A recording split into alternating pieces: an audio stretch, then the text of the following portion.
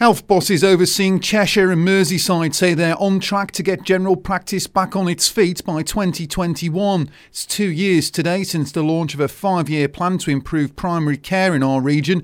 Over £45 million has been invested in the sector since then, and clinical lead for the initiative, Dr Dan Bunstown, says they're hoping to introduce video call appointments. There really is a benefit in being able to literally nip away from your desk to a point in the office that's quiet and secure that you're happy with. You have your consultation, and of course then you can get back to work without having a significant interruption in the day.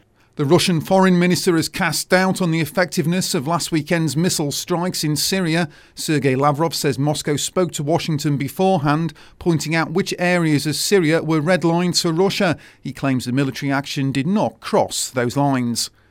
50 businesses in Cheshire are connected to organised crime groups. That's according to local police, as Phil Munns reports. DCI Chris Ankers made the revelation at a council health and wellbeing board meeting this week. He said that last year there were 28 organised crime groups mapped in the county involving nearly 200 people. It was also revealed there's a huge problem with drugs in prisons, including here in Cheshire. DCI Ankers said there are drones trying to carry them into HMP Risley every weekend.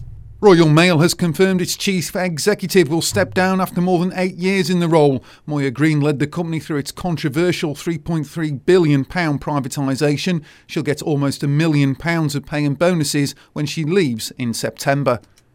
2 new office blocks are said to be built at Bentley and Crewe. The developments form part of the plans the luxury car maker has put forward to the council last year. The buildings form part of a larger master plan to expand and revamp the Pims Lane plant.